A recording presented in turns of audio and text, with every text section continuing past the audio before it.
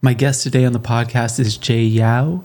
Jay is a recording engineer, mixing engineer, and producer for the podcast, The James Altucher Show. Linking with Jay was a really cool experience for me because James Altucher is someone who I've loosely followed for well over 10 years now. And James has a book, not Jay, who I'm talking to in this episode, but James. James has a book called Choose Yourself that really stood out to me years ago, and it helped me at the perfect time. In fact, I think now would be a great time to revisit that book and read it again too. There was one thing that James talked about that he did, and it was offbeat and it stuck with me all these years later. I think about it every week. You know those cashier checks that servers would use to write down orders at diners? Well, he would order stacks of those, and then he would challenge himself to make lists all the time, saying that you get better at making lists the more you do it. It's kind of like a muscle, an idea muscle. So he would suggest making lists of 10. Didn't matter about what. For example, if you were stressed about money, you could make a list of 10 ways to make extra money. Or if you're feeling down, you could make a list of 10 things that would make you happy. I thought it was a fun and creative way to exercise your brain, and I've done it on and off for 10 years, and I still think it is a great exercise for creatives. Anyways, back to Jay. Had to throw that in there. Loosely related. So in this episode, Jay shares his journey of how he got into the world of audio engineering and podcast production. He also gives some great tips through his story about networking and how to approach finding work in this industry. Whether you're a podcast producer or just remotely interested in audio production, you'll definitely want to hear this one. A quick note about this episode before we dive in. I'm leaving this one unedited. I'm actually thinking about increasing the number of episodes I do here on Digital Podcaster and the interviews that I feature with people. And part of that might be including more raw episodes like this. So if you enjoyed this, I would love for you to give me a shout on social media at Digital Podcaster. Here's my conversation with recording engineer and podcast producer Jay Yow. Please enjoy. This is the show for creative entrepreneurs who have a message to share and want to live a life of freedom. Learn how to grow your network and net worth. Hear from exciting guests and more. My name is Dylan Schmidt, and welcome to Digital Podcaster. Jay, do you mind introducing yourself to my audience who, by the way, I don't know if anyone's told them today, beautiful audience, one of the most beautiful podcast audiences that listens to podcasts, just so you're aware. But do you mind introducing yourself and sharing a little bit about who you are and what you do? Sure. My name is Jay. I usually go by Jay the engineer because, I love tech. I love production so much. So I just go by Jay the engineer. So I started, so I'm from Malaysia, and then I came to the States. I wanted to win a Grammy so badly. I'm like, I'm going to come to the States, go to the school here, and then try to win a Grammy. And that dream seems way off right now that I'm in podcasting. Yeah, so I came to the States. What would the Grammy be for, by the way? Like, what would it? So my ideal Grammy would be I think best mixing would be. Yeah, so best mixing or best producing would be the category that I would want to win in any. Can we practice real quick? And the nominees are. That's what yeah. And the nominees. Right. Mm-hmm. I love it. Okay, sorry. Okay, but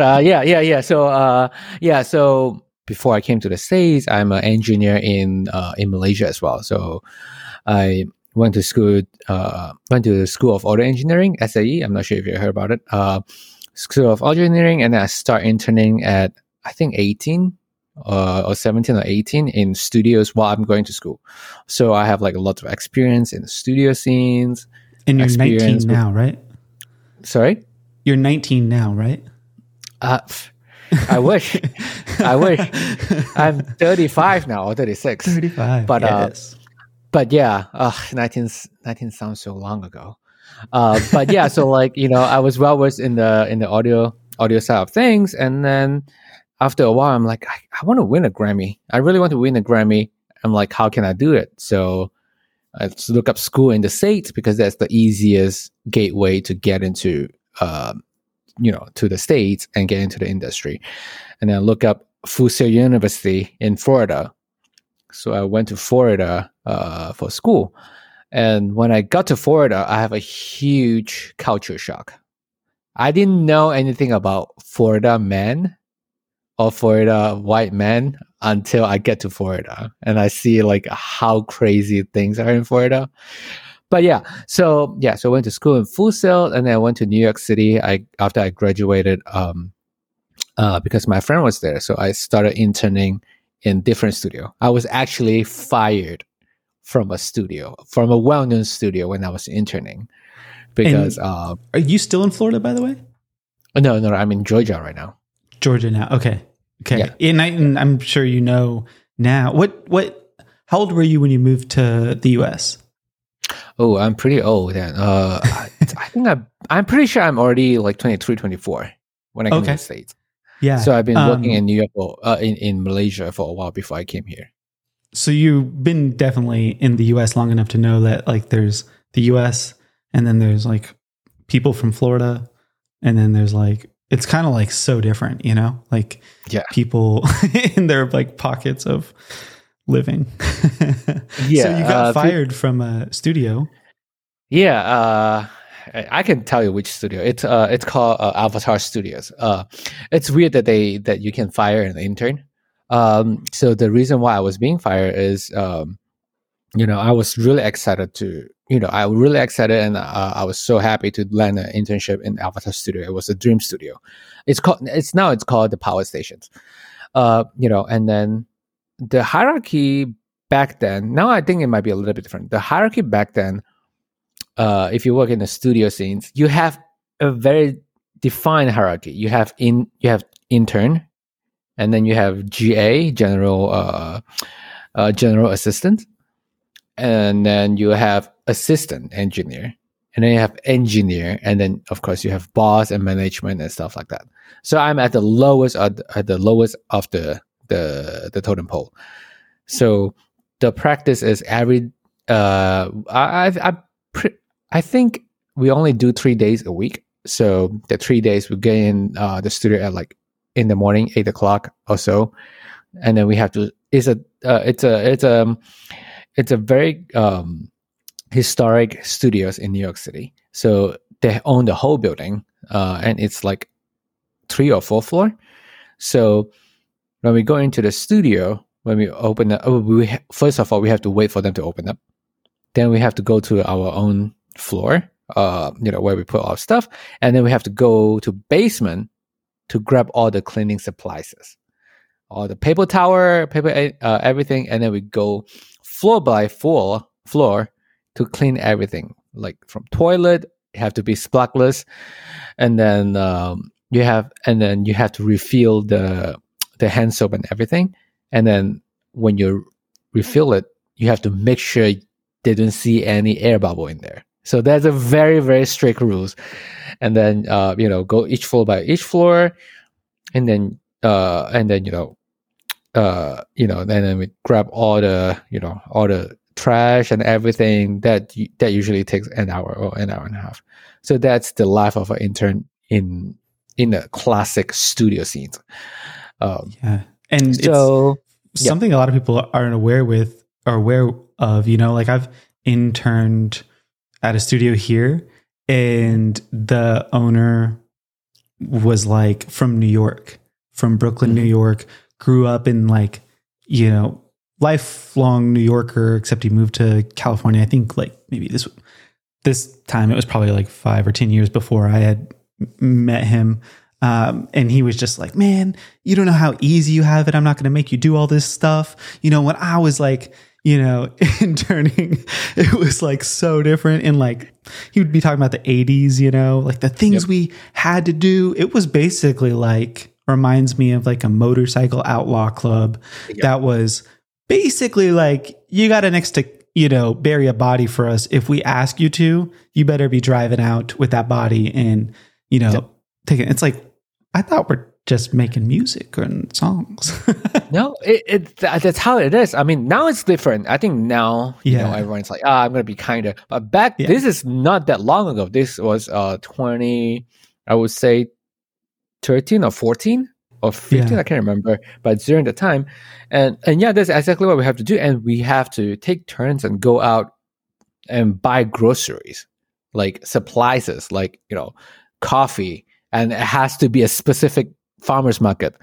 And then by like, if the client today asks for fruits, we have to go and buy fruits. If the client is like, hey, I want beer right now, or I want something, you have to go across town and get it for them, no matter. And then you have to do it as fast as possible. You can't be like, and we're not take my time. Yeah, and we're not even touching like gear or tracks that a client is doing at first. It's like, don't even look at this thing yet because you might mess it up, and it's like, I just got here. And specific ways of like dusting and cleaning. Yeah, there's so much more cleaning and housekeeping involved when starting out. And it's funny because I think now with how creative people are coming into it, and we have these ideas of like, hey, I want a Grammy, or hey, I want to like make music. Like we have somewhat similar backgrounds, even though like I'm born and raised in the US, but like similar in the sense like, same age. I want to do audio engineering, same thing, studying audio engineering, and thinking like, I'll be able to flex some creativity upon this role that I'm embarking on. And I am dusting and, being as orderly as possible and cleaning out coffee makers. Right. Like there's not much creativity there. It's more actually like militarized version of housekeeping that feels like stressful.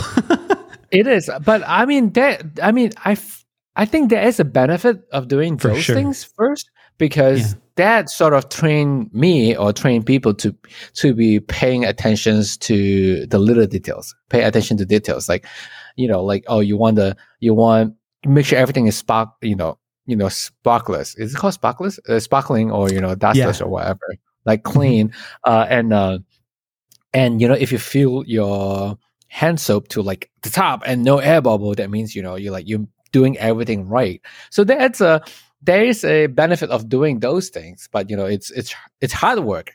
One thing that I realized that if an intern doesn't do all those things, then like you sort of able to see in the future, like when they do other things that they maybe miss a track, they miss like some sort of like chain or something like that. So and the social aspect of it, managing relationships, with yourself on showing up on time, and the discipline, of doing all these tasks that are required, repetitive tasks, and then managing like how you are with your coworkers and those things. Like I definitely see the value in it. It's just, to me, was funny of like, oh, and then on top of that, the owner saying like, you don't even know how nice I am to you right now too. Like, I'm just like, I don't know what to do with this, but I will say, maybe this is like a tribal thing. I found a way to increase my value really fast as like an intern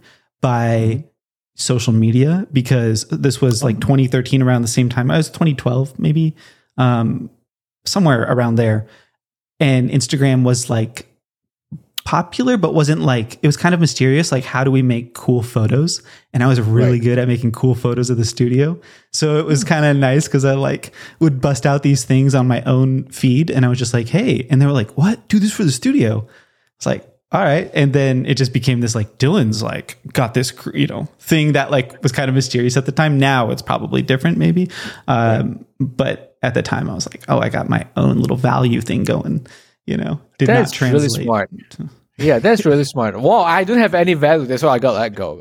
I remember the reason why it's not the reason why I got let go. I just, it's sort of a rant a little bit. So I messed up one time. It was a Bill Cosby sessions.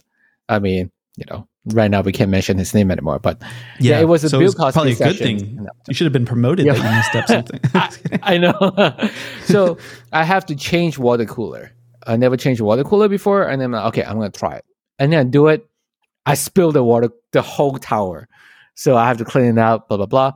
Okay, and then that after a day or two goes by, I'm like, I wasn't reprimanded for or whatever. I'm like, I guess it's like a good lesson. I just have to be more careful the next time. However, a few days later, I was supposed to go on the run to buy like supplies like coffee, fruits, and stuff like that. So I bought them. I bring the change back. Somehow the receptionist wasn't a fan of me anyway in the beginning because I was too chirpy. Like everyone in the studio looks like a zombies, but I came in, I'm like, hey, yeah, how are you doing? Blah. Everyone's like, oh, this guy. But yeah, so I I bring back the change. She was on the phone and she calculated and then she write something down, and then a few hours later she rang me and she's like, you missed some money. I'm like, what? This is all the money that come back with it. She's like, no. You missed out $10. There should be $10 in here. I'm like, no, I calculate everything. It's there. And then she's like, just don't do it again. I'm like, okay. And then the next day I came back and I'm like, that's something wrong. Because I was never math is not my strong suit, but I'm not, my math is not that bad that I will miss any money or any cash. And then I look at the paper that she wrote. So she was circling something wrong. So it's supposed to be a $10 something. So when she circled the 1 alongside the number. So that's why she didn't see the $10 there. And I'm like, okay. And then I brought back down and I talked to her like, hey, I think you missed this, blah, blah. And then she's like, just don't do it again.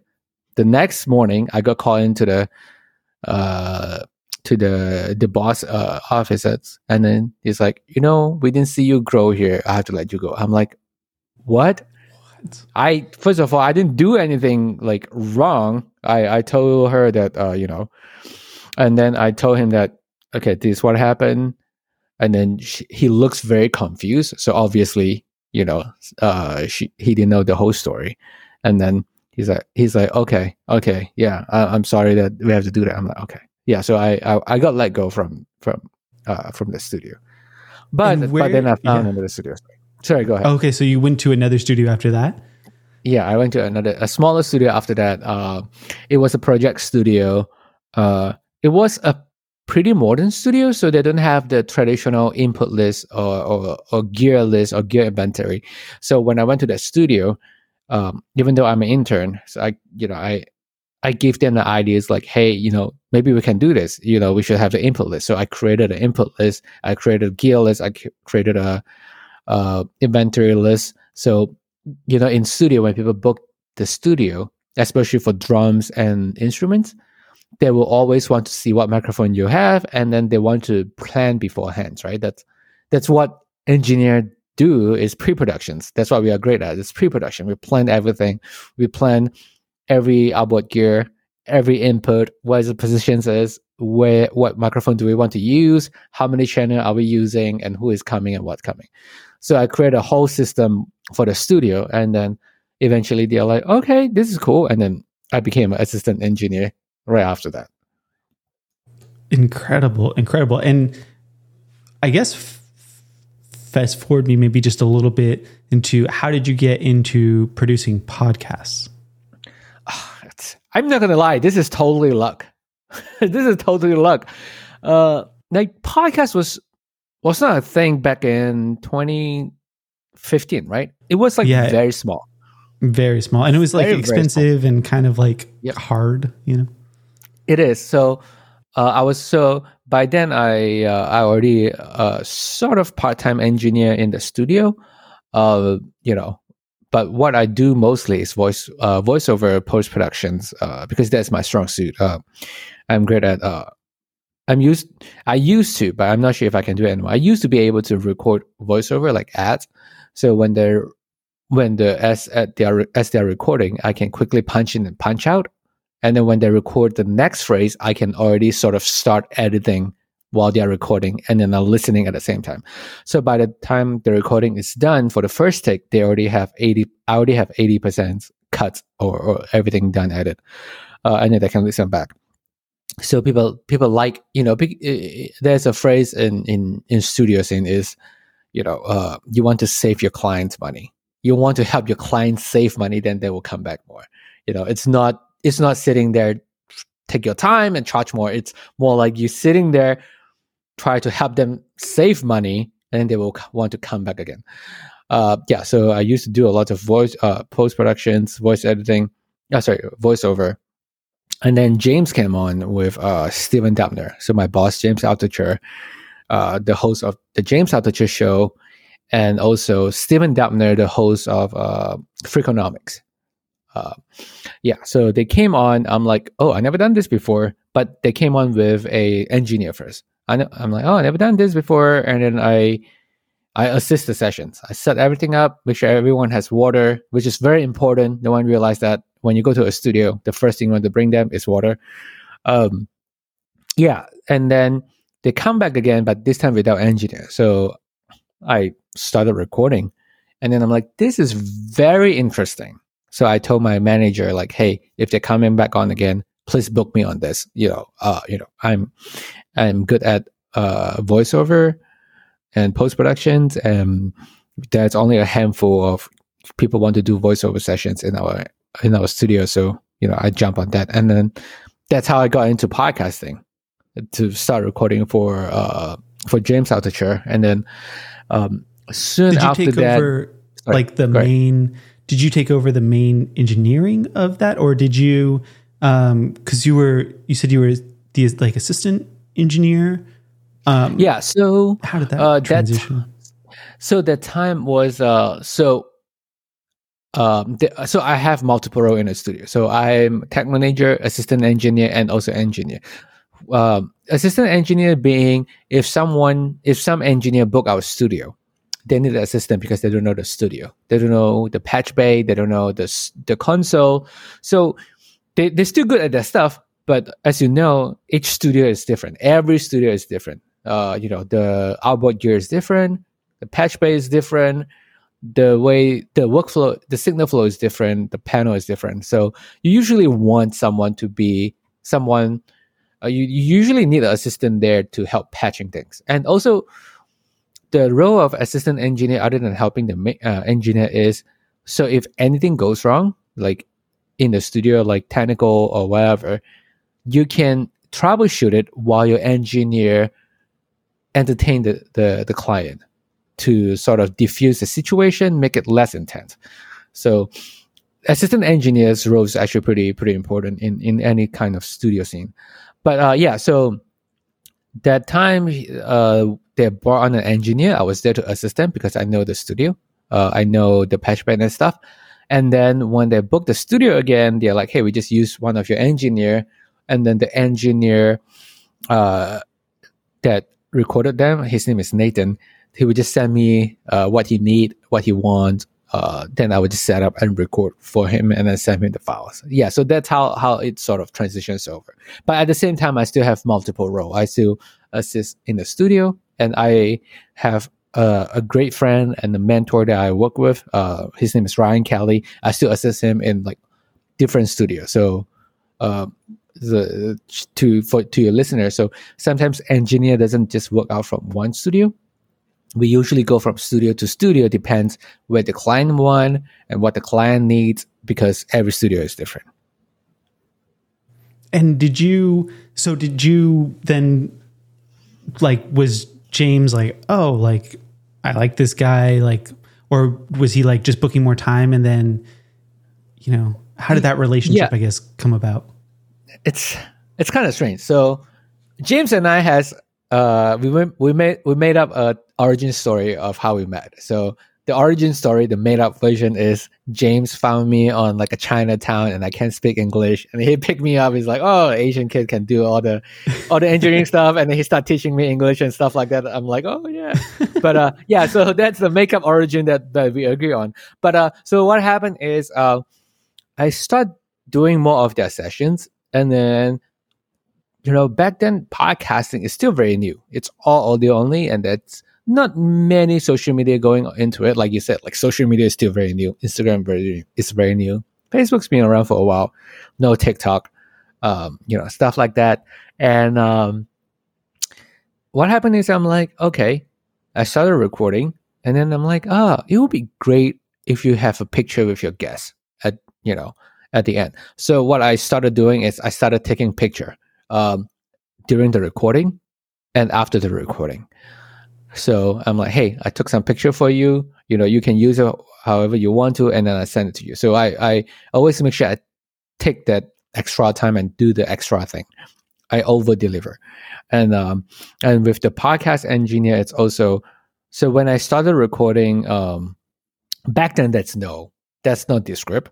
That's Premiere Pro, but the function is very limited.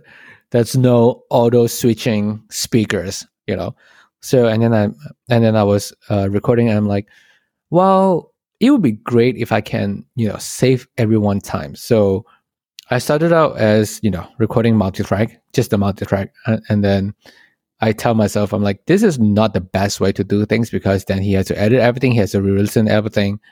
So what I started doing is, because sometimes they have a very quick turnaround, so they have to edit right away. So what I started doing is I started create a whole template. I do live mixing and live printing. So for the listener that doesn't know what's live printing means I'm recording the final product of the session. So on top of the multi-track, I route the multi-track to another track that I can that I sort of mix down to it, and then I do live mixing. If someone is talking over each other, I quickly pull down no more than 3 dB, because that's usually the sweet spot. And then so the good thing of doing that is they can use the files right away if they want to release it the next day or at night. And if anything goes wrong, or some edit they have to re-edit, they can reprint again from the multi-track. So I started doing all this. Sorry, go ahead. And what's the difference between that and, say, like a Joe Rogan style, where it is not edited whatsoever, really? It's just like they start and stop? Right. Does that make sense? So, yes. So the difference, I think it's similar.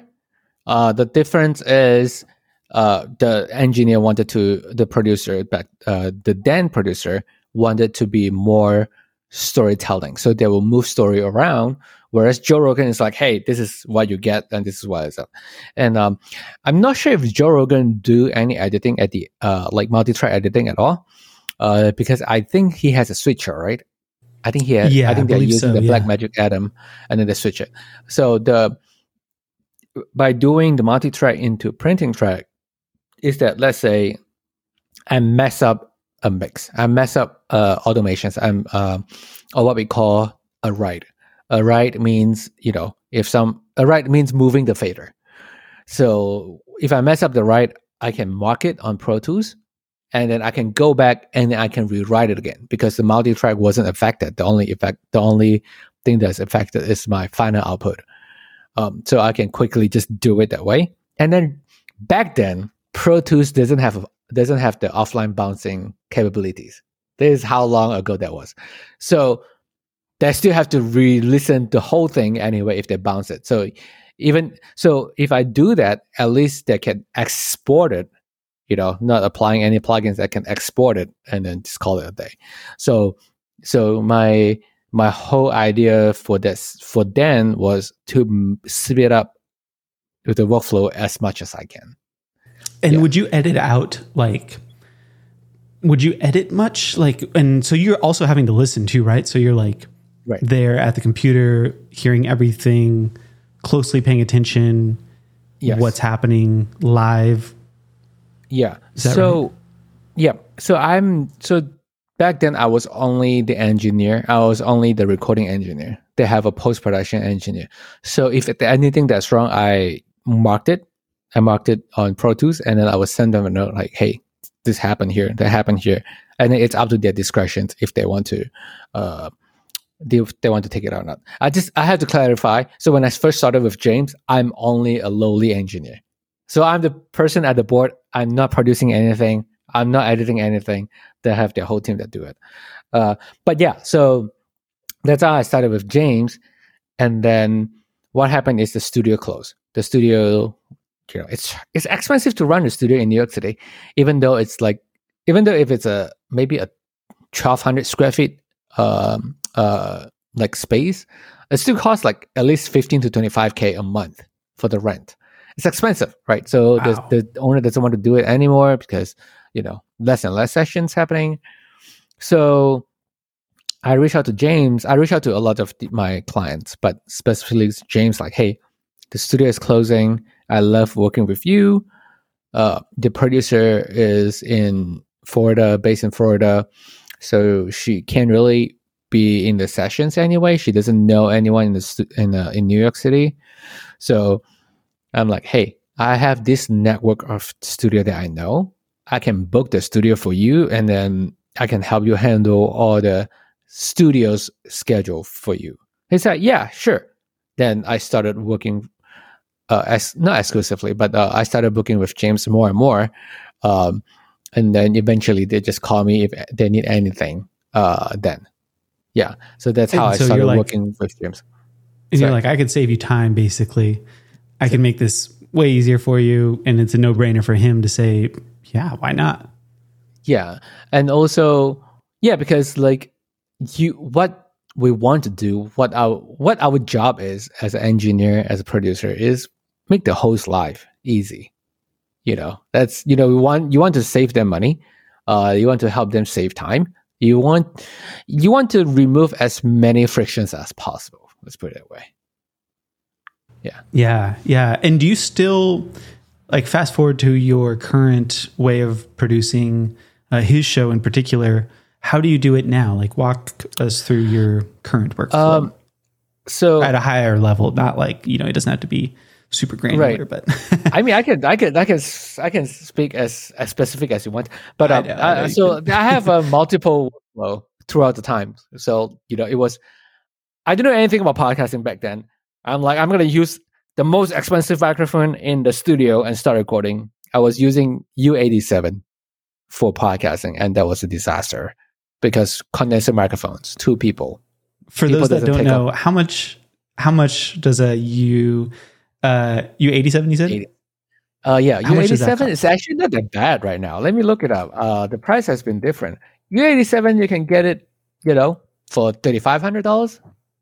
Yeah. Yeah. And then before U87, I'm like, I want to go all out. So I would use a Neumann M149. That thing costs $5,800. So it's For not a that bad. podcast too, I love it. Yeah, but that shows also where, you're thinking like studio, you're like, we got to make this basically like an audiobook, right? Yeah. Like, this is going to make be it sound as good as possible. Yeah.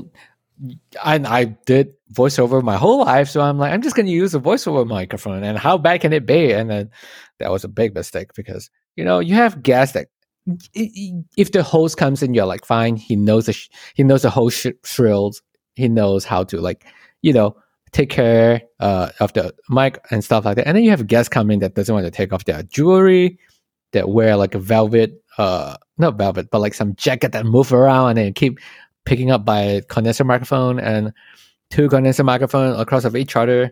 You have crosstalk, depends how far or how close you speak, you sit. And I'm like, okay, never again. Then I went to SM7, and then I'm like, that's great. SM7 with Cloud Lifter, that's the sweet spot right there. So yeah, so I started working with that. I started working in DAW, the digital audio workstation. I started working with multi-tracks, so only two tracks, and then I started bringing in. I called it a print track. So you have 3 tracks, and then as time goes by, we started working with videos. Back then that's not the script, so videos, and then I'm like, okay, so crap, videos. So it would take them a long time to edit if they have to go through, minute by minute, second by second to see the camera angle, to look for the camera angle, and then my workflow involved 5 tracks, so 2 multi-tracks. Two multi-tracks, 1 print tracks, and 1 more print track just for editor. So what I would do is, when I record podcasts in person, I don't let my host and guests wear headphones. I have speakers in the studio for talkback. That's it, because I want them to be as comfortable as possible. Like, wearing headphones sucks. I mean, you know that, right? Especially in your microphones. Like you're wearing right now, it sucks. It hurts your ears.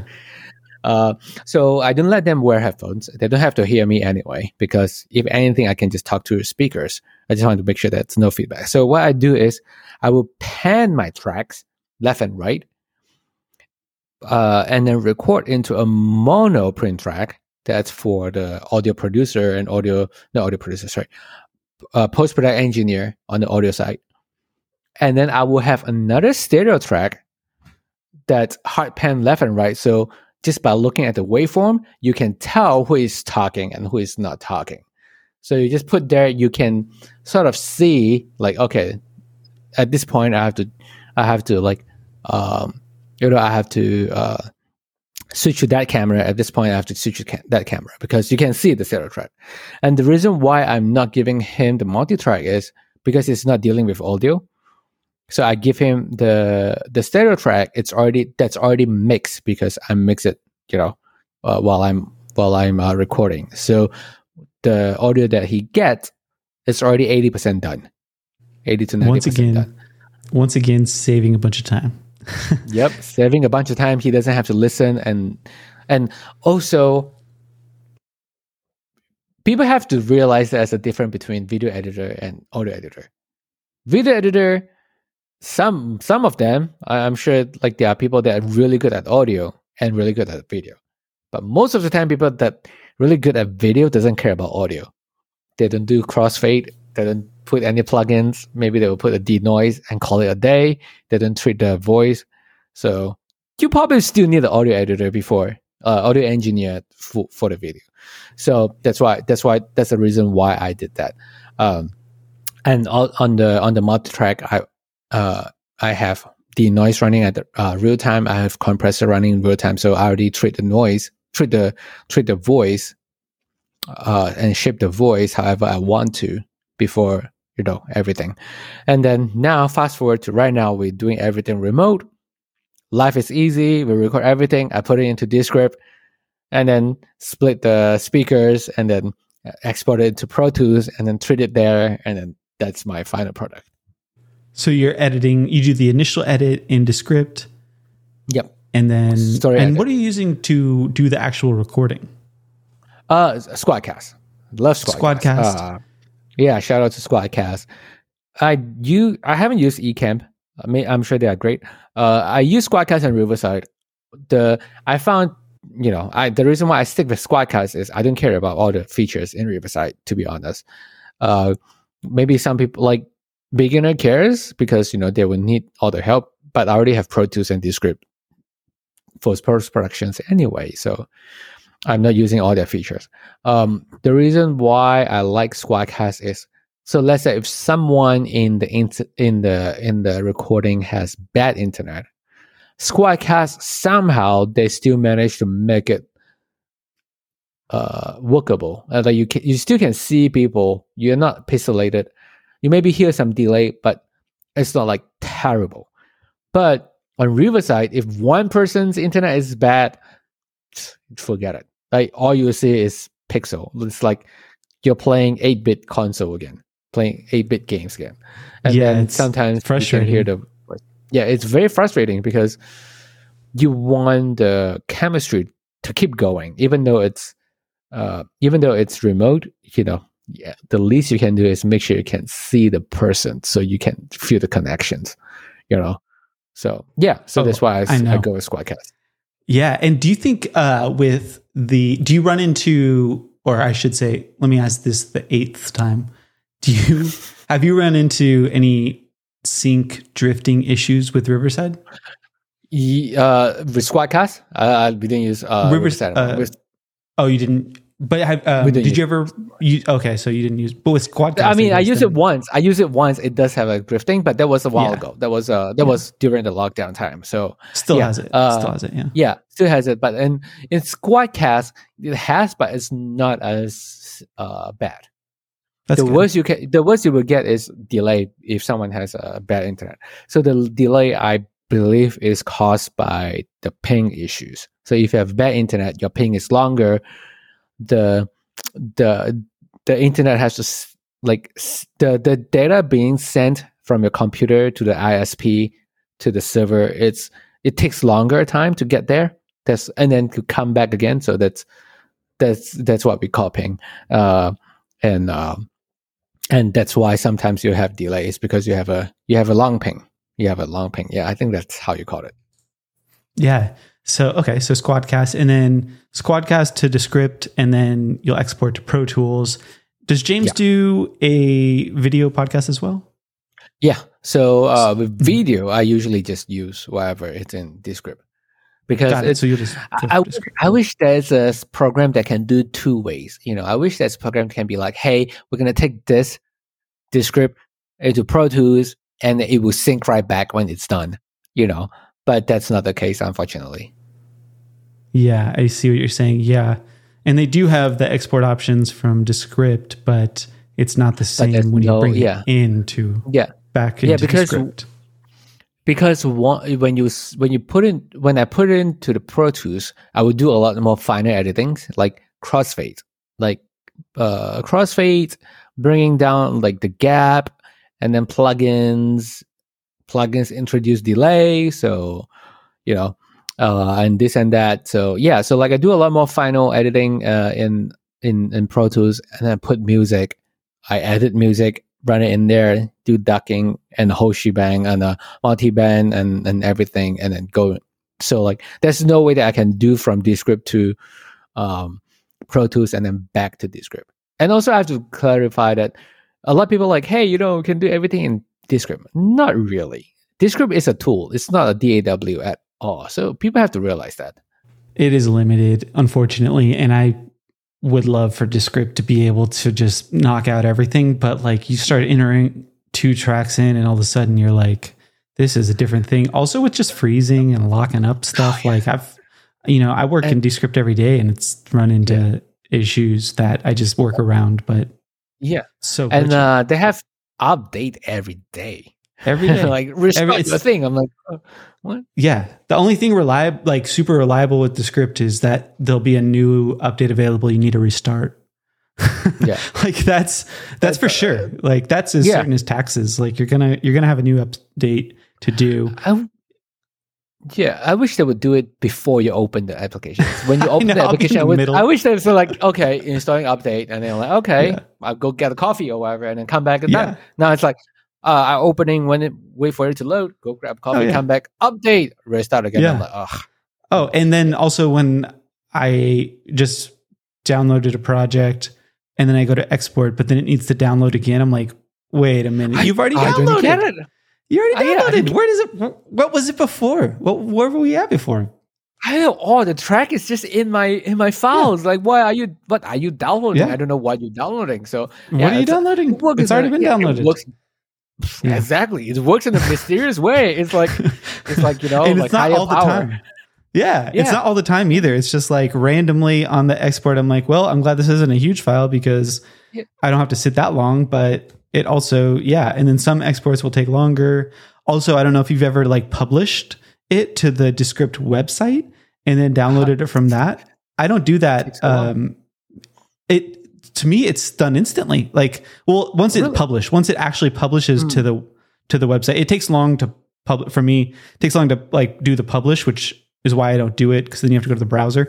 But when I just download it from the browser that it publishes to, it's the fastest download. I'm like, this doesn't make much sense. But I did hear a Descript update from, I believe it's the CEO and founder said something about they're coming out soon with a full browser capability Descript version.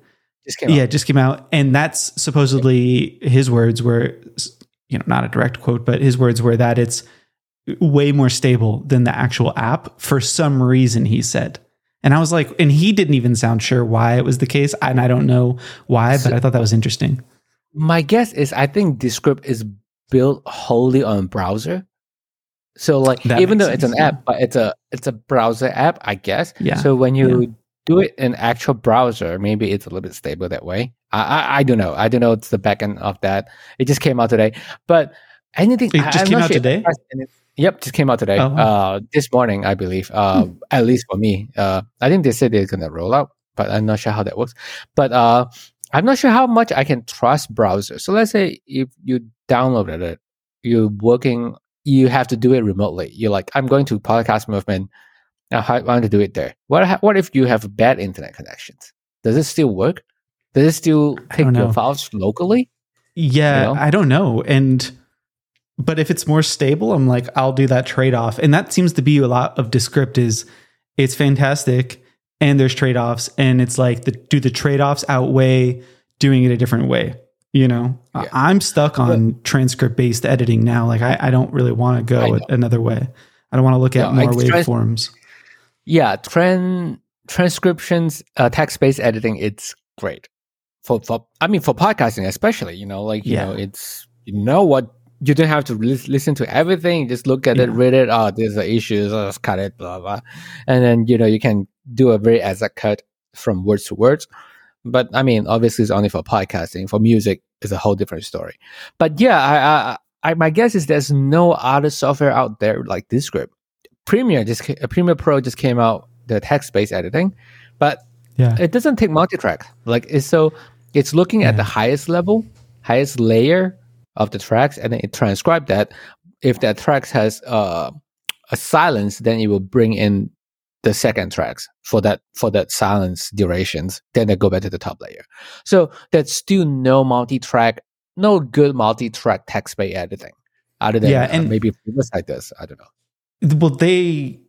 Well, from what I've seen and experienced, it seems like nobody has gotten as much of a head start as Descript. And so they are just a bit better at it. But, like you and I have a good understanding of like, there's a lot of technology at play when we're looking at these things. And Descript is also using, and they're like funded by OpenAI with ChatGPT, so they're integrated, like they're built in, they're partially using AI. And so that's also a part of it too. And so there's just like so many little tools. I would not want to have to like work in that environment of like the production of like a tool like that, because it's just like, there's so much, and it's probably always one thing breaks another thing. Like it's a lot of work, but where it's at currently is exciting. One thing with Descript, I think they keep trying to push new features. So they didn't really optimize for older features. Yeah. They just keep trying to push new features. There's a lot of the tools, even games out there, they're just trying to push more features and features. I'm like, just fix whatever that's not broken, make it better, make it stable. Then you go to the next step. That's why sometimes we are mad at Apple, like, oh, there's no difference between iPhone 11 and iPhone 12, iPhone 12 to iPhone 13. That's very small increment. But every time they introduce new features, they will make sure when they come up with the next iPhone or next iOS, the feature is stable and usable before have like crazy new features. You know what I mean? Yeah. So at least they're reliable. Yeah.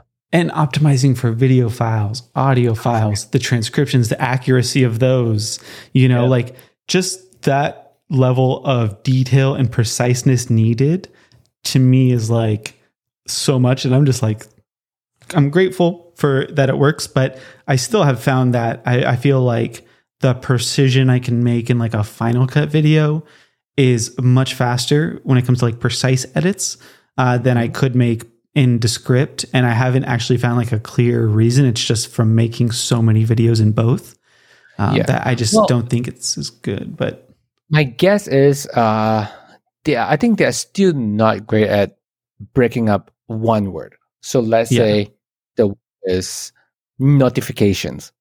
If you look at the waveform, we know how to work around the edit. When we look at text-based, the notifications, maybe you cut the TI out, but the cut is at O or like C or something like that. So it wasn't like very precise, like this waveform is this syllables, that syllables, that syllables.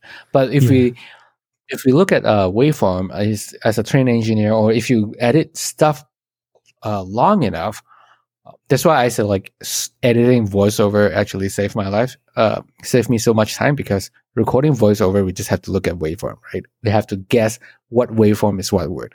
So we sort of have to learn how to read it. So recording voiceover give us the abilities to be able to look at the waveform. We know exactly what the syllables are. Yeah. It is handy. And then that skill also, it feels maybe not as much needed if someone was just primarily using Descript, but it is important to have and just get comfortable with.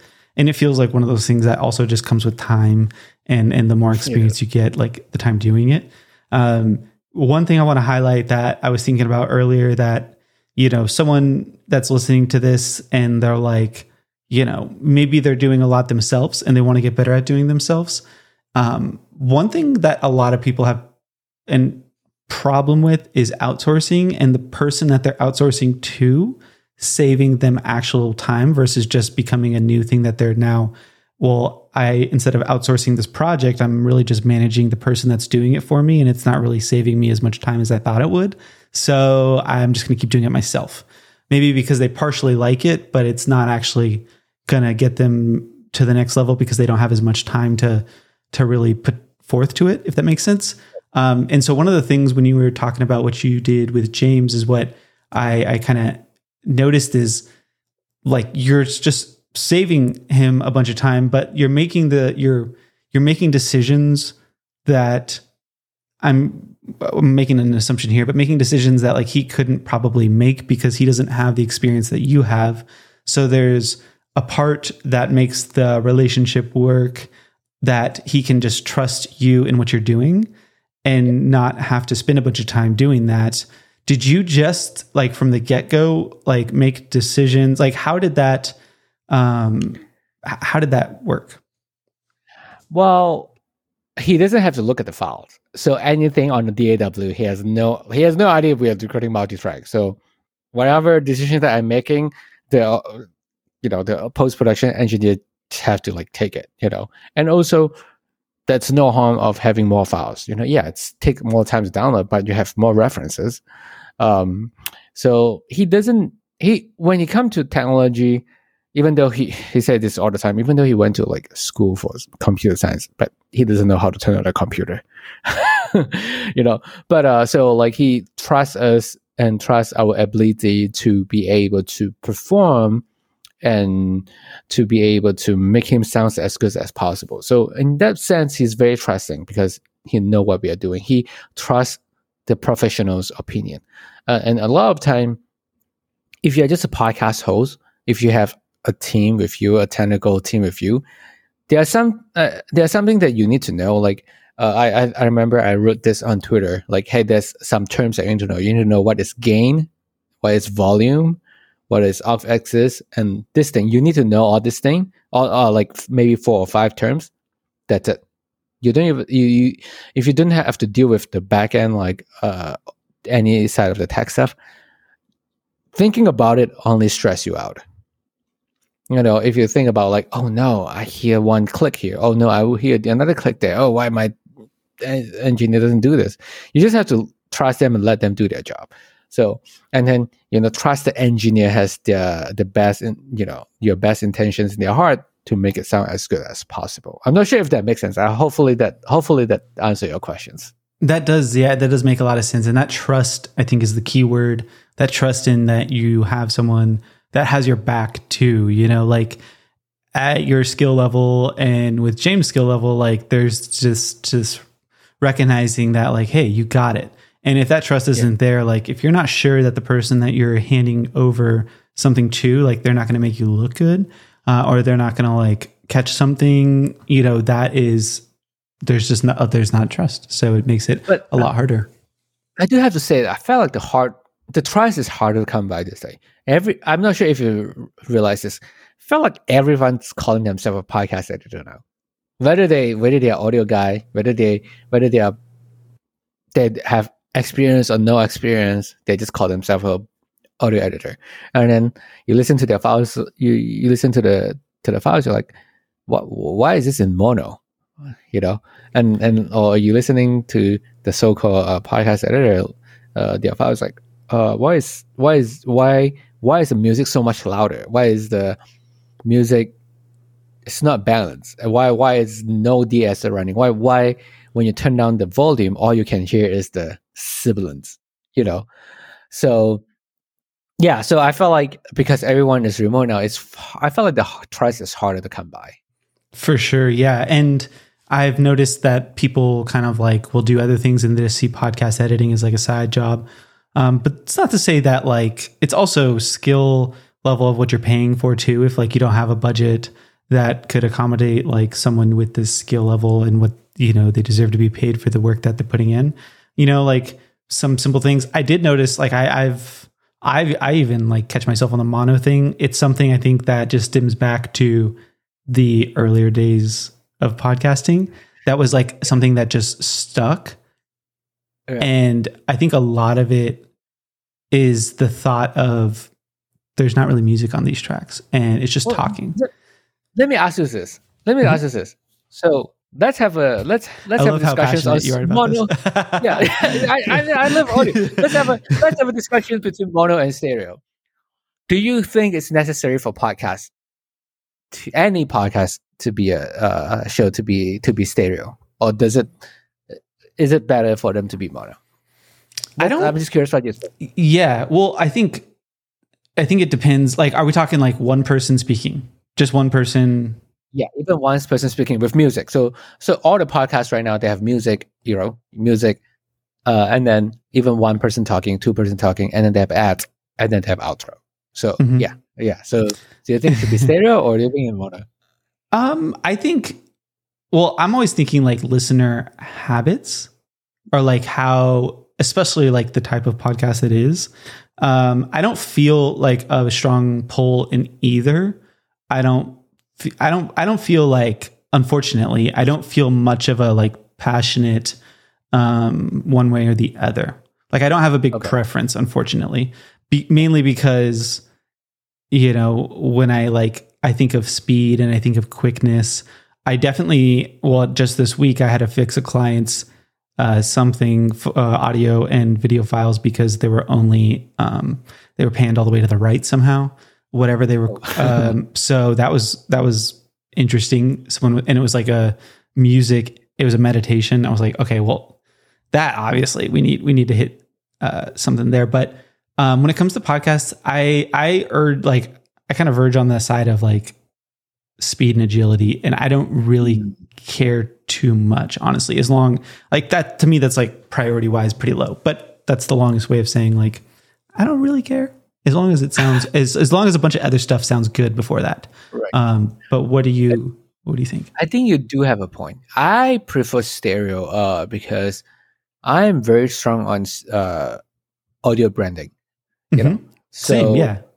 Even we have sub-series called Wall Street Insane, and then we use a whole different music and then a whole different thing. So when I edit intro, even though we buy the music from premium beats or whatever, because sometimes, you know, you just want it to come up fast. You do want to like have some people customly make music for you.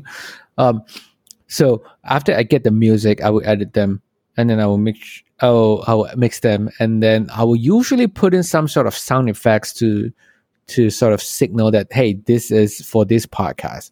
So the Wall Street Insane, we have a R&B, a hip hop music bed, and then I will put in the siren sound effect, because the show is about people being caught during the Wall Street time, hedge funds, you know, scamming people and stuff like that. So I want the siren so that, you know, they get caught. And then the siren has an effect, has the, what do you call that? It's got Doppler effects. It's like when the car go, it's called Doppler effects. Yeah. So pan left and right.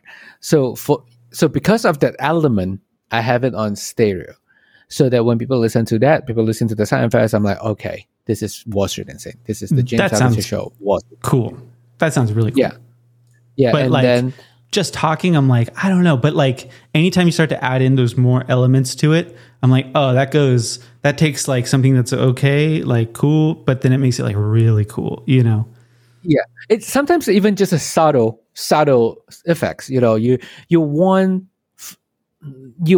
so like everything has to have a concept, right? You want someone that like, even though they don't actively think about it, it's like an Easter egg. It's like you subconsciously hear it or subconsciously feel it. Like, okay, oh, why I didn't realize this. And then people talk about it. I'm like, oh, wow, that's cool. It's like when you watch a movie, like I just watched recently the Doctor Strange, the Madness of Multiverse. Apparently on what's her name? Elizabeth Warren's character. Elizabeth Warren, sorry. Elizabeth what's her last name? Olsen. Elizabeth Olsen's character, Wanda, has in the costume has some sort of scar or whatever. And then people are like, oh, this actually mean that she's heartbroken because she lost all this thing. I'm like, oh, that's cool. So like, if you add some of those nuances, like, you know, you're like, like you take your podcast to the next level. So yeah, so having all those little sound effects, put it in stereo, and then put it 128 kilobits. People listening on the headphones anyway. Do you really need it to be like 320 kbps? You know, for MP3? Yeah. No, right? Yeah. Well, I think like, I guess my philosophy behind it is I want people to notice that it's high quality and not have to be like, this is exactly why. They might not even be able to put their finger on why, like kind of like you said, like they just enhances if the audio branding, but anything that's done should like just keep and maintain that high level of quality standard. But anything that's like done that would knock that down or take them out of like that, this feels like it to be immersed in it, you know, like full immersion in the experience to me is like the goal. And if stereo helps that, I think, and especially in the case of like certain sound effects, I think is so like important to do so, which stereo makes sense. But when it's like, let's just say a Zoom call or just like a simple conversation that's being done, and I'm like, oh, there's like stereo, you know, there people are listening on their AirPods and they're just kind of like going about their day, and it's just a business conversation or something. I'm like, I don't know. I think you're right. If their music doesn't contribute to any audio branding, doesn't have any effects that are required, then yeah, I get it. But the I think that running mono is, you might also run into issues with music, especially is phasing issues. So the phasing issues means in regular music, it's some elements pan left, some elements pan right, and then you have that reverb, whatever. And then sometimes when you sum it up into mono, some frequency from the left and right might clash, and then we call it the phasing issues, and it sounded a little bit washy, and it sound like very tiny. So when you do sum into mono, I felt like they have to be aware of, okay, maybe they have to do it from the multi-track level rather than having the stereo track and sum it to mono, because you want to make sure it still sounds good. That's at least that's what I think. Yeah, definitely. And that is a consideration. Question, because I want to be respectful of your time. I have all the time, so I love talking about audio stuff. Yeah. I do too. How do you work with people, and how can, like, someone's listening, they're like, okay, obviously he knows what he's talking about. How do you work with people? Man, this is the hard question, because I felt like I should have a website, but I don't have a website. I'm thinking about building a website, but I don't have to. But you can reach out. You can reach out to me on Twitter for sure. My Twitter handle is not Twitter anymore. It's called X now. It's called X now. Sorry. You can reach out to me on X. That sounded kind of weird. Sounds weird. Yeah. Sounds like a illegal thing. I know. It sounds like a weird website that no one should go to. But anyway, my handle is JAY_YOW07. So it's JayYow_07. Then you should see my name pop up, Jay the Engineer. Or you can hit me up on Instagram. It's the same handle as JAY_YOW07. Then you should see my name, Jay Woojun Yao, pop up. So that's how, yeah. But let me ask you this: do you run your SM7 into a cloud lifter? No, not with the new Rodecaster Duo. I did previously when I had the first Rodecaster, or a couple other, like the Scarlett, Focusrite. But the Rodecaster Duo, from everything I've learned with the Revolution preamps, it has that using a cloud lifter actually introduces some noise. Yeah, that's weird. No cloud lifter, straight into it, and it's good, and it's great actually. Yeah, because for like some others interface, even though like some interface that their preamps still able to power it, even though they're able to power it, I still use Cloud Lifter because I'm not sure if you notice, Cloud Lifter introduced a different sound into your SM7. Yeah. Cloud Lifter make the sound a little bit more aggressive, a little bit more like in your face. That's why like even though SSL can power it, or Focusrite can power it, I still use Cloud Lifter because Cloud Lifter, the circuit or the transformer give it a different sound. Yeah. And I played around with a couple of them. What's the other one?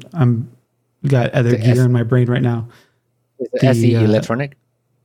Maybe that one. I've messed around with a couple of them just to kind of experiment with that sound too that it introduces. But I've been really happy with just like the Rodecaster effects and preamps, and been happy with it. I did find that I think I kept with the Vocaster when I was using the Focusrite Vocaster, that I still did use the Cloud Lifter, even though I didn't have to. I just like the sound with it on. But with the Rodecaster Duo, I don't like it, I guess. And then I heard that thing about the noise. I was like, let's take it off. Yeah. I think that's the difference between us and regular people, right? Regular people are like, oh yeah, enough gain. We didn't need Cloud Lifter. For us, it's like, we want that sound. We want that sound. Yeah. That sound cool. That sounds make it more, make it fuller. Yeah. I say regular people. Yeah. And there's the, I'm going to butcher the name, but it's like the Suyos.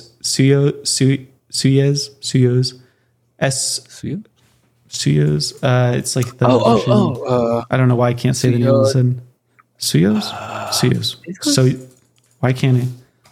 It's a microphone, right, or something? Yeah, they also have like a similar thing like the Cloud Lifter, but it introduces like a more analog, warm sounding, like a tape almost sound. I was like, ooh. Is it the Suyos, the launcher inline active preamp? Is that the one? Yes. Yeah. Okay. Yeah, I was like, oh, I want to play with that, but I haven't, and I'm just like, you know what? I have enough gear. I want some other toys. But almost as expensive as a Cloud Lifter. Is it worth it though? Yeah. I think the Suyos one is a bit more from with the one I'm looking at. It's like $230. Yeah, $230. Yeah, $229. Yeah. I still like Cloud Lifter. So before I moved down to Georgia, I sometimes do recording. I call it the On Locations podcast recording. So I have a Rode case that I built it with. So in the Rode case, I have the ensemble, Poggio ensemble, into 4-channel of Cloud Lifter, the rack one. Nice. And then I have everything already patched. So when I go there, and then because sometimes you don't know how many people you're recording, Yeah. So I will have the 4 SM7 ready to go, and if they need more tracks, because I think Ensemble can have up to 8 tracks, and then just use the regular preamp. But yeah, sometimes they would want the audience voice to audience tracks. So like then I will have three tracks with that rack. Yeah. We're going to have to do a part 2 and dive into like something more specific even. I'm going to think about that. Thank you so much for joining me today, Jay. It's been an honor and a pleasure.